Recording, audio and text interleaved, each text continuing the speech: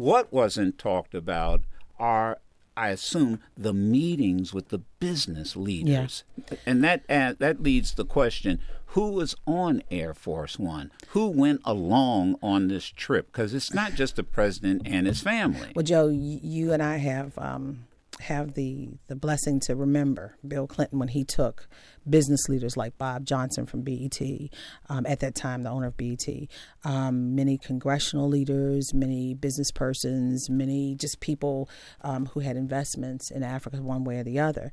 Well, this trip, it wasn't like that. But the president, he did have, he talked about the companies he's already met in Africa and met prior to with these companies that are doing business there. So this trip was basically to let people know that this is about building infrastructure, working to bring investment back to the United States, a win-win situation. In what way would it be a win-win?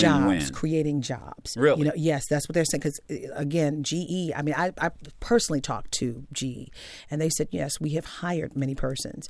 And if they are doing this in Africa, they can bring people over. I know personally, and it's strange how it happens.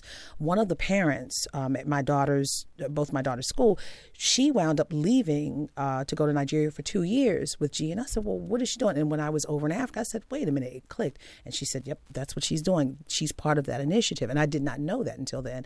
So, and she's in this Washington, Baltimore area.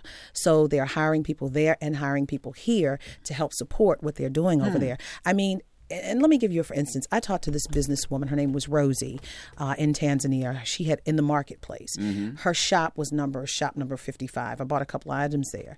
But she said that normally a month, listen to this, 1 month she makes $450 a month. The police officers in Tanzania make $100 a month. Okay? How can you live off of $450 a month? And she said when President Obama came in, she said she might have gotten an extra $200 or $300, and that was going to go to her fees, for school fees for her kids, when school started. So there's a lot of need there.